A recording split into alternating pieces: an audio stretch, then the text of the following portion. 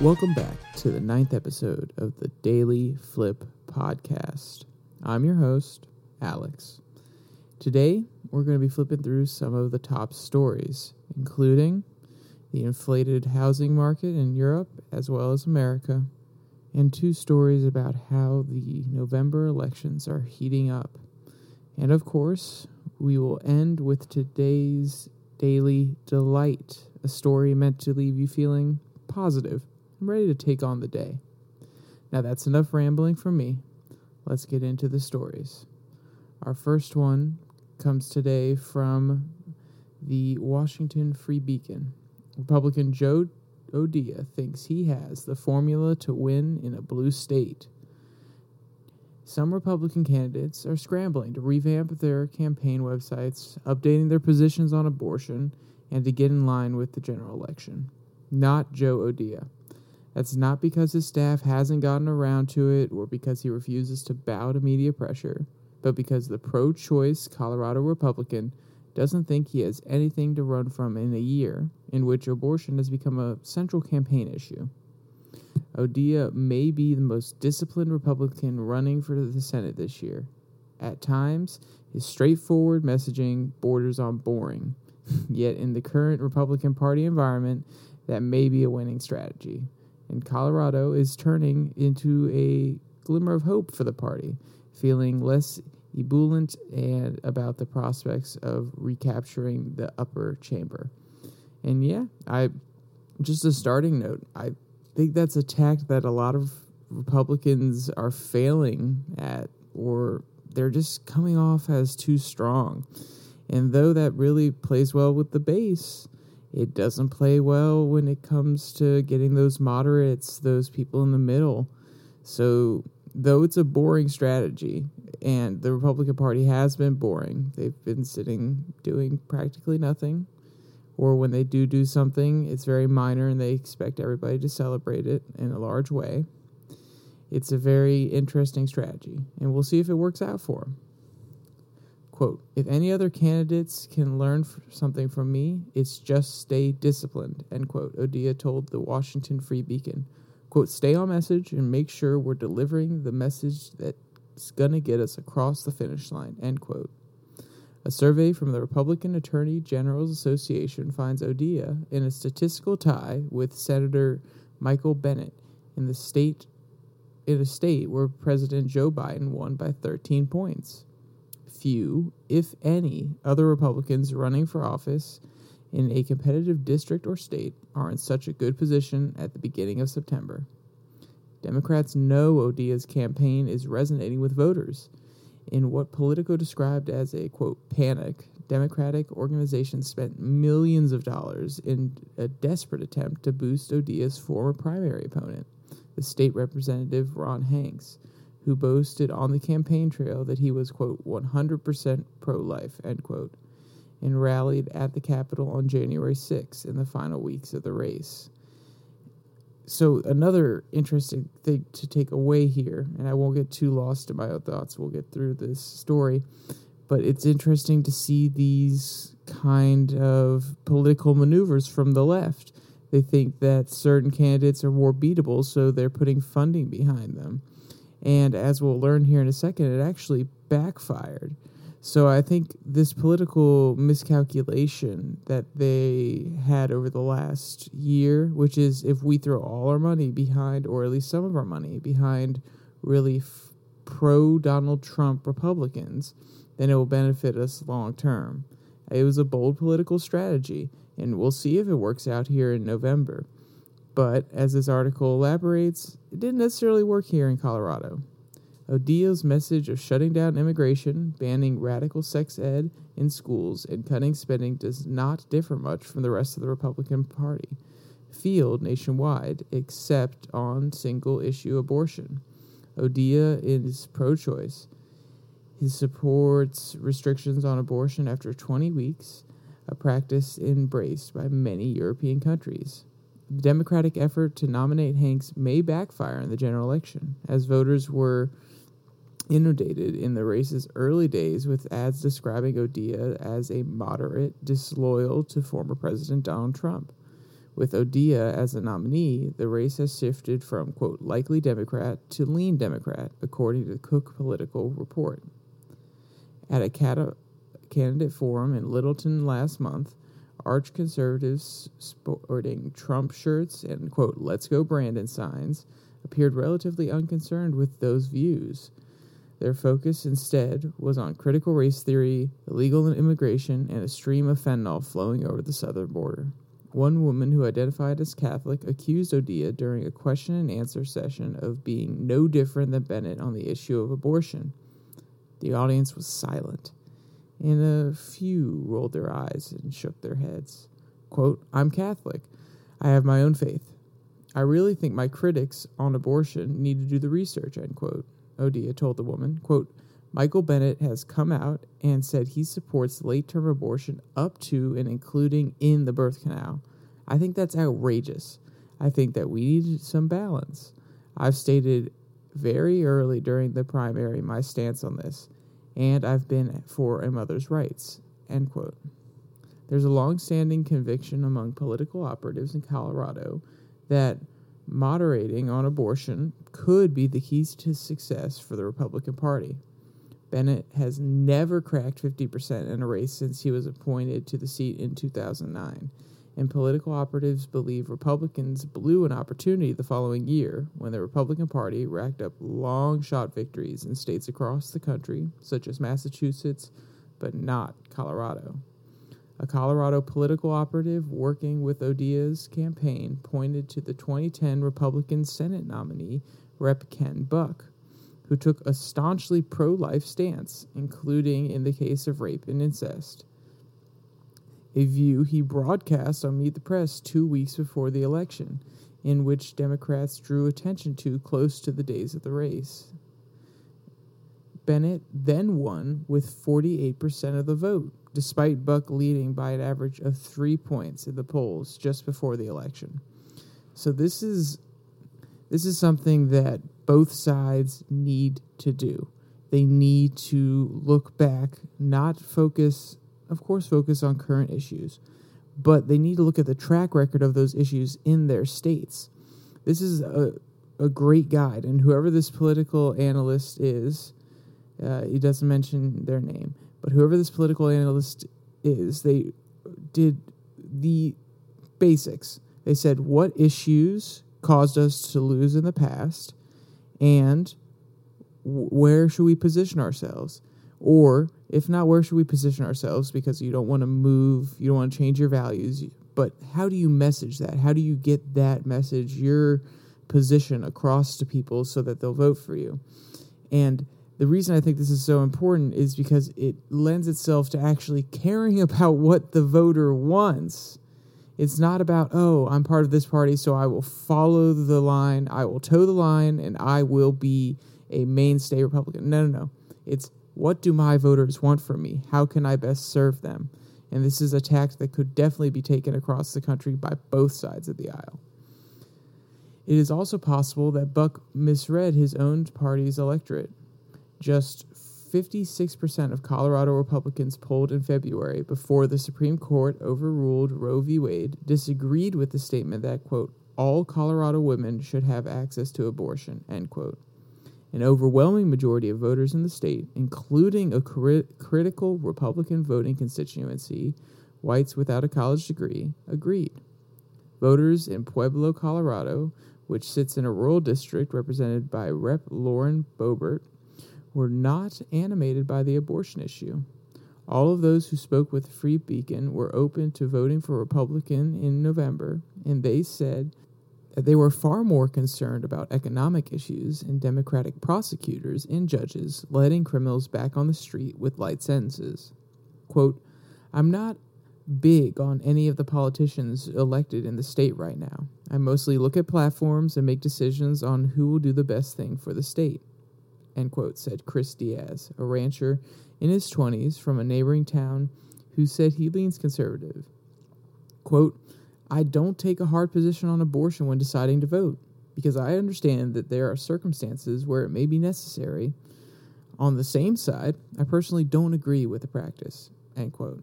Another woman, Angela Texo, said during a cattle auction at the Colorado State Fair that she was personally pro-life.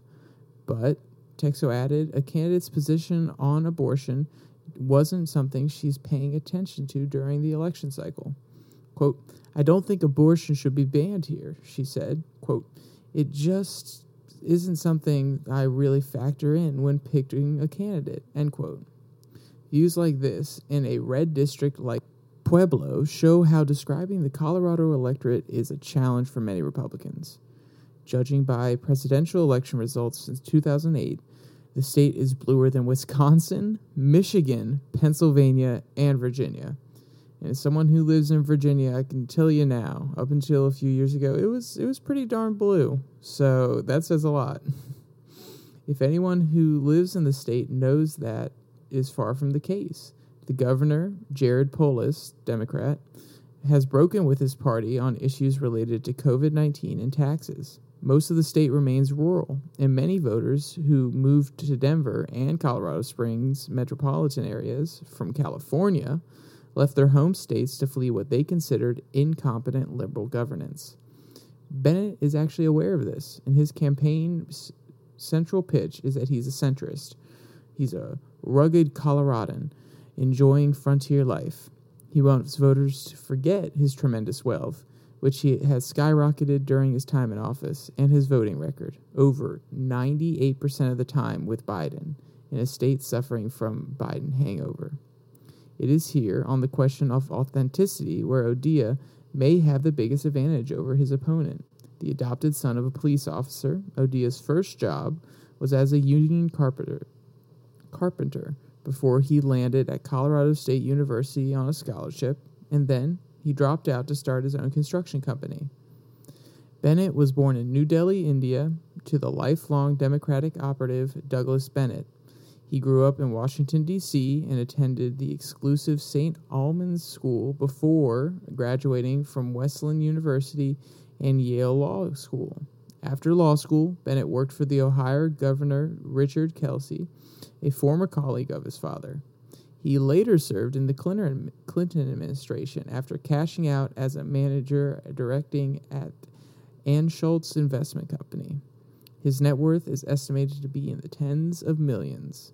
The, quote, privileged background, and that's me adding that in there, not them, O'Dea says he has ended up costing Colorado. Bennett hasn't cut the same figure as moderate Democrats such as Christian Sinema or Joe Manchin, or managed to extract concessions from the White House and party leadership on major legislation. Quote, Bennett should have made his Senate vote count for Colorado, end quote, O'Dea told the Free Beacon. Quote, he wants and asks Joe Biden which votes he should take, and then rubber stamps the agenda. And that's a problem, and that's why I'm going to get elected here, end quote. Unlike candidates who have failed Republican hopes in the past, there's unfortunately an entire Wikipedia page dedicated to, quote, rape and pregnancy statements controversies in the 2012 United States elections, end quote. O'Dea has avoided cringe-inducing sound bites. He speaks in plain English. Quote, we got fentanyl killing our kids, and, quote, we need to complete the wall, are the sorts of things you'll hear O'Dea tell voters on the campaign trail. O'Dea's remarks don't cause voters to raise their eyebrows in confusion at references to buzzwords or ideological concepts found on Twitter or niche policy journals. As the Mitch McConnell-aligned Senate Leadership Fund pulls spending from Arizona over concerns that the Republican nominee is not electable, there are rising hopes among Colorado Republicans that national groups could bring spending big for O'Dea. For now, the O'Dea campaign is focused on retail politics. Quote, we've built a huge coalition across the state. We've got Trump Republicans, we've got GOP Republicans, we've got the unaffiliated, and we've got some really disenchanted Democrats that are mad at their party for all of these politics, O'Dea said in Littletown. Quote, I want to do what's right for Colorado.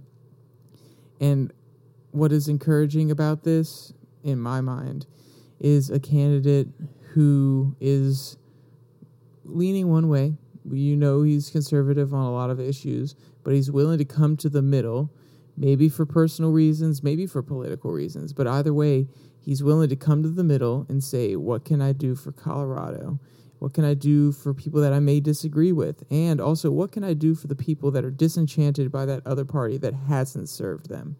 He sounds like a man of the people, and I would probably put him more in the populist category, which is something that we're seeing across the United States. Whether you like it or not, Trump was a populist candidate. Now, some of his positions are a little far out there for some people, but he was a populist candidate. He spoke to the working man. And it sounds like Odea is trying to do the exact same thing, but tailored towards Colorado. So I can't wait to see where this populist wave takes us in the next few years. But we'll just have to see. We'll have to watch it pan out. I think it's encouraging.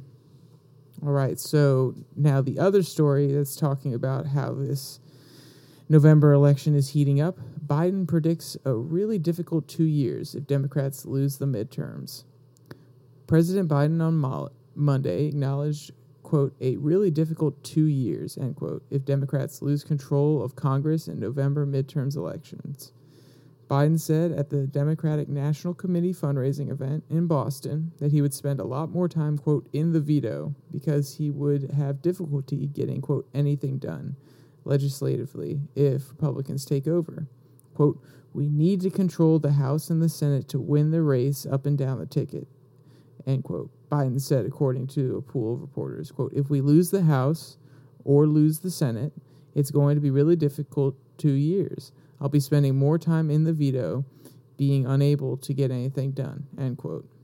Biden, however, also said that he was optimistic about the country and noted that he believes young people, 18 to 30, are, quote, the single most engaged generation, end quote. So 2 things here. One, he doesn't necessarily offer a reason yet. And when he does, when this article points out what his reasoning is, it doesn't quote him as saying it, so he may have been very general about it. But when you make a statement like that, we need to win the House and the Senate, I get in the political sense, just to keep my opposition out. But when you make a statement like that and you're trying to relate to people and you're trying to compel them to your side and make them want to vote for you and feel like they need to vote for you, which is what he's making it sound like, you have to give them a reason. You cannot just say, if I can't get anything done if we lose. Okay, great. But tell me what you want to get done if you win. Because if you do win and then you're starting to get things done, I want to know what that agenda is going to be. And I think it's left out on purpose because some people may not like the Democrats' agenda. But that's just something I noticed, and I think it's interesting. The other part that I really like here and kind of want to talk about is that he's saying that people 18 to 30 are the single most engaged generation. I think he's not necessarily right, mainly because a lot of people in my generation do not necessarily care about politics as much. But the ones that do are engaged in the way that I don't think he would enjoy. A lot of people I've talked to, not saying they're Democrat or Republican, but they are definitely not satisfied with the current system. They're definitely disillusioned with the American system, whether they're progressive or they're on the conservative side. There seems to be a lot more dislike for the current way of doing politics in this generation, which does lead to them being more engaged. He's not wrong. But I don't think it's going to cut well for him. And that's why I think the populist point from the last article is going to be very interesting with this upcoming generation. Quote, I'm genuinely more optimistic about the prospects for America, not because I'm president, because of the nature of where we are as a country, he said. He noted the midterm elections would be less than 2 months away, again, marking the urgency of the issues that are on the line, such as right to privacy, school safety for kids, and the climate. So they say that, and then their next line is, quote, it's about democracy itself, he said. So they don't provide quotes for any of his other policy positions. But then they do provide a quote when he's using the most inflammatory language, which is about democracy itself, as extremely inflammatory. Does that mean he's wrong? I don't know. I can't see the future. I don't know if certain people get elected in or other people don't get elected in, is the democracy going to be over? I think it's hyperbolic. I don't see it happening. But, he can use whatever language he likes to rile up his base. Quote, he also warned that if Democrats lose the election, they will also lose a chance to codify Roe v. Wade, since the Supreme Court overturned it in June. Biden reiterated his support for codifying the right to abortion. Instead of Republicans take over, they will likely seek ways to codify the Supreme Court decision, making it illegal. And, quote, mark my words, you're going to see a move on other privacy issues for contraception to marriage and the whole range of things, he said, end quote. And I think that's when I come down and I agree. If the Republicans win, they are going to take drastic action. If they get both chambers of the House, they are going to take drastic action, which may not be liked by a lot of Americans. So when he said that, I'm like 100% on board. See, there's your moment, and you can talk about that issue, but it is still a political one in that it is, vote for me because my opposition is going to do something bad.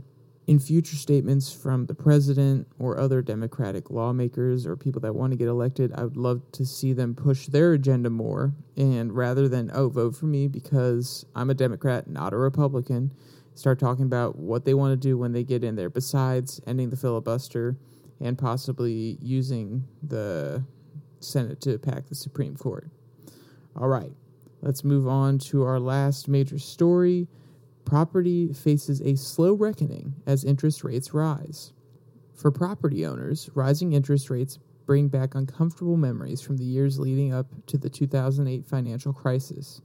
Commercial landlords who learned useful lessons about debt since then, except to carry less of it, face a slow reckoning. While real estate rates have been rising faster in the U.S., Europe's real estate owners look more vulnerable to pricier debt. Listed properties stocks in the Euro area carry net borrowing of 14%. Their projected earnings before interest, taxes, depreciation, and amortization on average, according to the Bank of America, compared to 6 times in the U.S. For the first time since 2009, borrowing costs for the Euro area property industry are now higher than the return many investment-grade assets can earn. The average cost of debt is 4.4%, while yield on well-located prime office buildings in cities like Paris and Madrid are around 3%.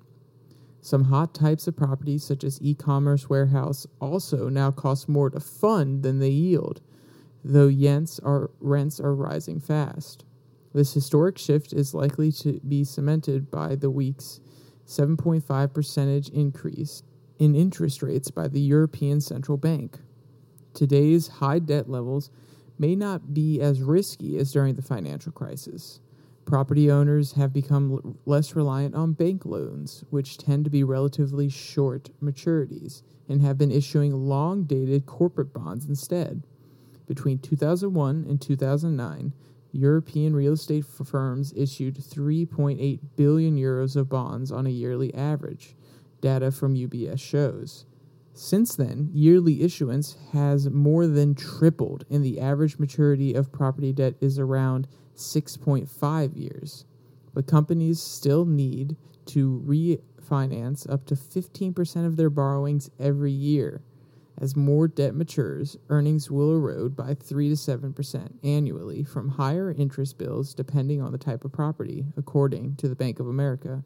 Some landlords will be able to offset these rent increases, but probably not owners of offices or shopping malls, as demand for tenants weaken. So this is interesting, and I don't know if it's a temporary shift because we're coming out of COVID and people still may not want to go outside. They're still seeing some illnesses some cases in their country that they don't like and they don't want to go out. Or is it because we've shifted to an e-commerce economy? We were already going that way ever since the dot-com boom and the recession in 2008 when we started to see online companies provide cheaper products and it's more convenient. So I wonder if the underlying thing here is an e-commerce shift, people more willing to buy online, or a temporary change that people are just not going out as much as they used to.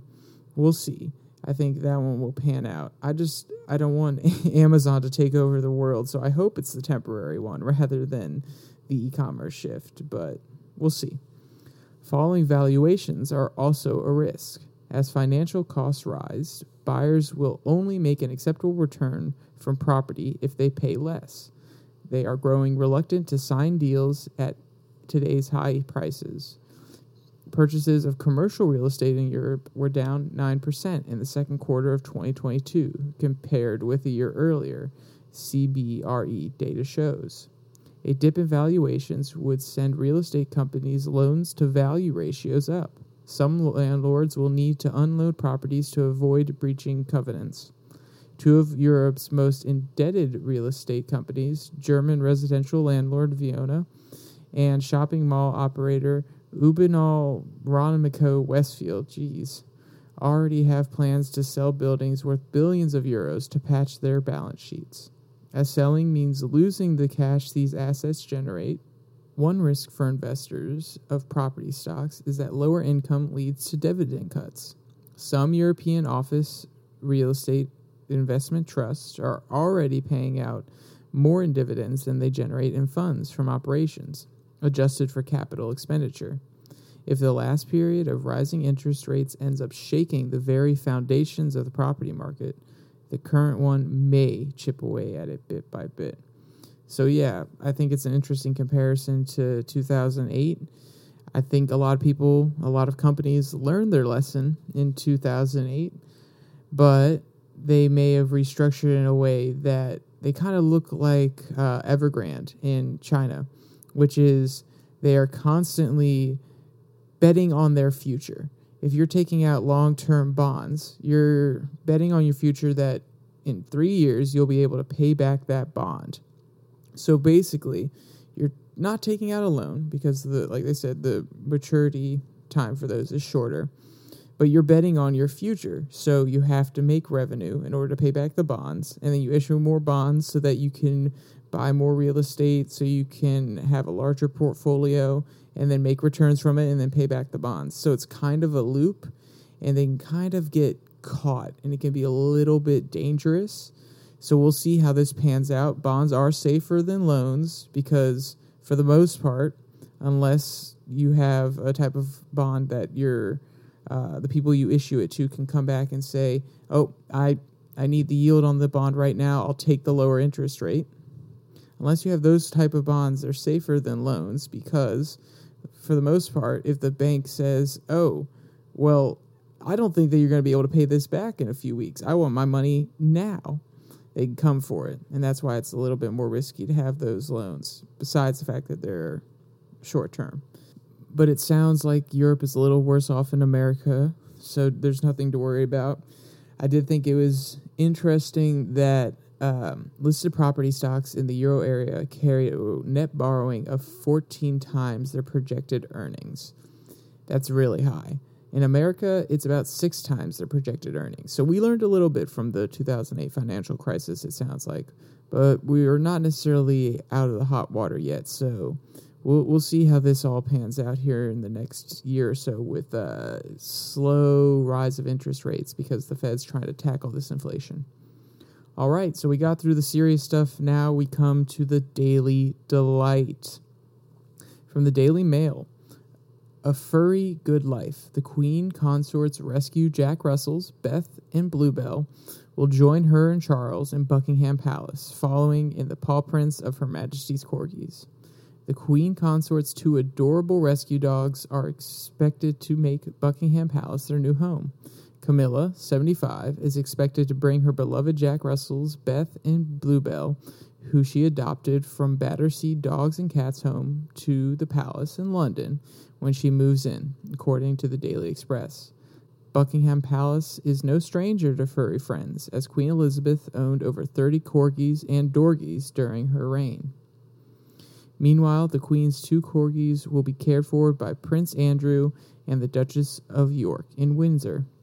Maddox and Sandy, who will now be adopted by the Queen's 3rd son and Miss Ferguson, were gifted to the late Queen following the death of Prince Philip. In an ITV documentary showing the intimate glimpse into Camilla's personal life, the Duchess spoke about her rescue dogs, Beth, 11, and Bluebell, 10. King Charles, 73, also seems very fond of the pooches, as they featured in the couple's 15th wedding anniversary portrait in 2020. Speaking previously about the dogs, the Queen consort said, quote, "The nice thing about dogs is you can sit them down, you could have a nice long conversation, you could be cross, and you could be sad, and they'll just sit there looking at you, wagging their tail." Camilla first adopted Beth from the renowned charity after the poor pup was dumped, BBC News reports. They found Bluebell 2 or 3 weeks later, wandering about in the woods, no hair on her, covered in sores, and virtually dead. And they nursed her back to health, to life, and her hair grew again. She's very sweet, but a tiny bit neurotic, shall we say. So yeah, this story, I love this. I had a Jack Russell as the first pet of my own, quote unquote. We had a dog when I was younger, but the first dog that I can actually remember, I remember getting her on Christmas. Abby, she was a Jack Russell Terrier. Love her to death.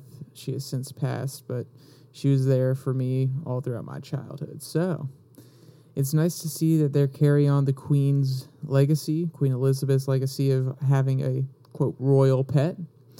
And I think it's going to be some cute photo ops, let's just say that. All right, if you want to find any of the stories that I mentioned or read here today, they'll be in the description below that like and subscribe button. And with that said, there's only one more thing to say. Stay safe. Don't die.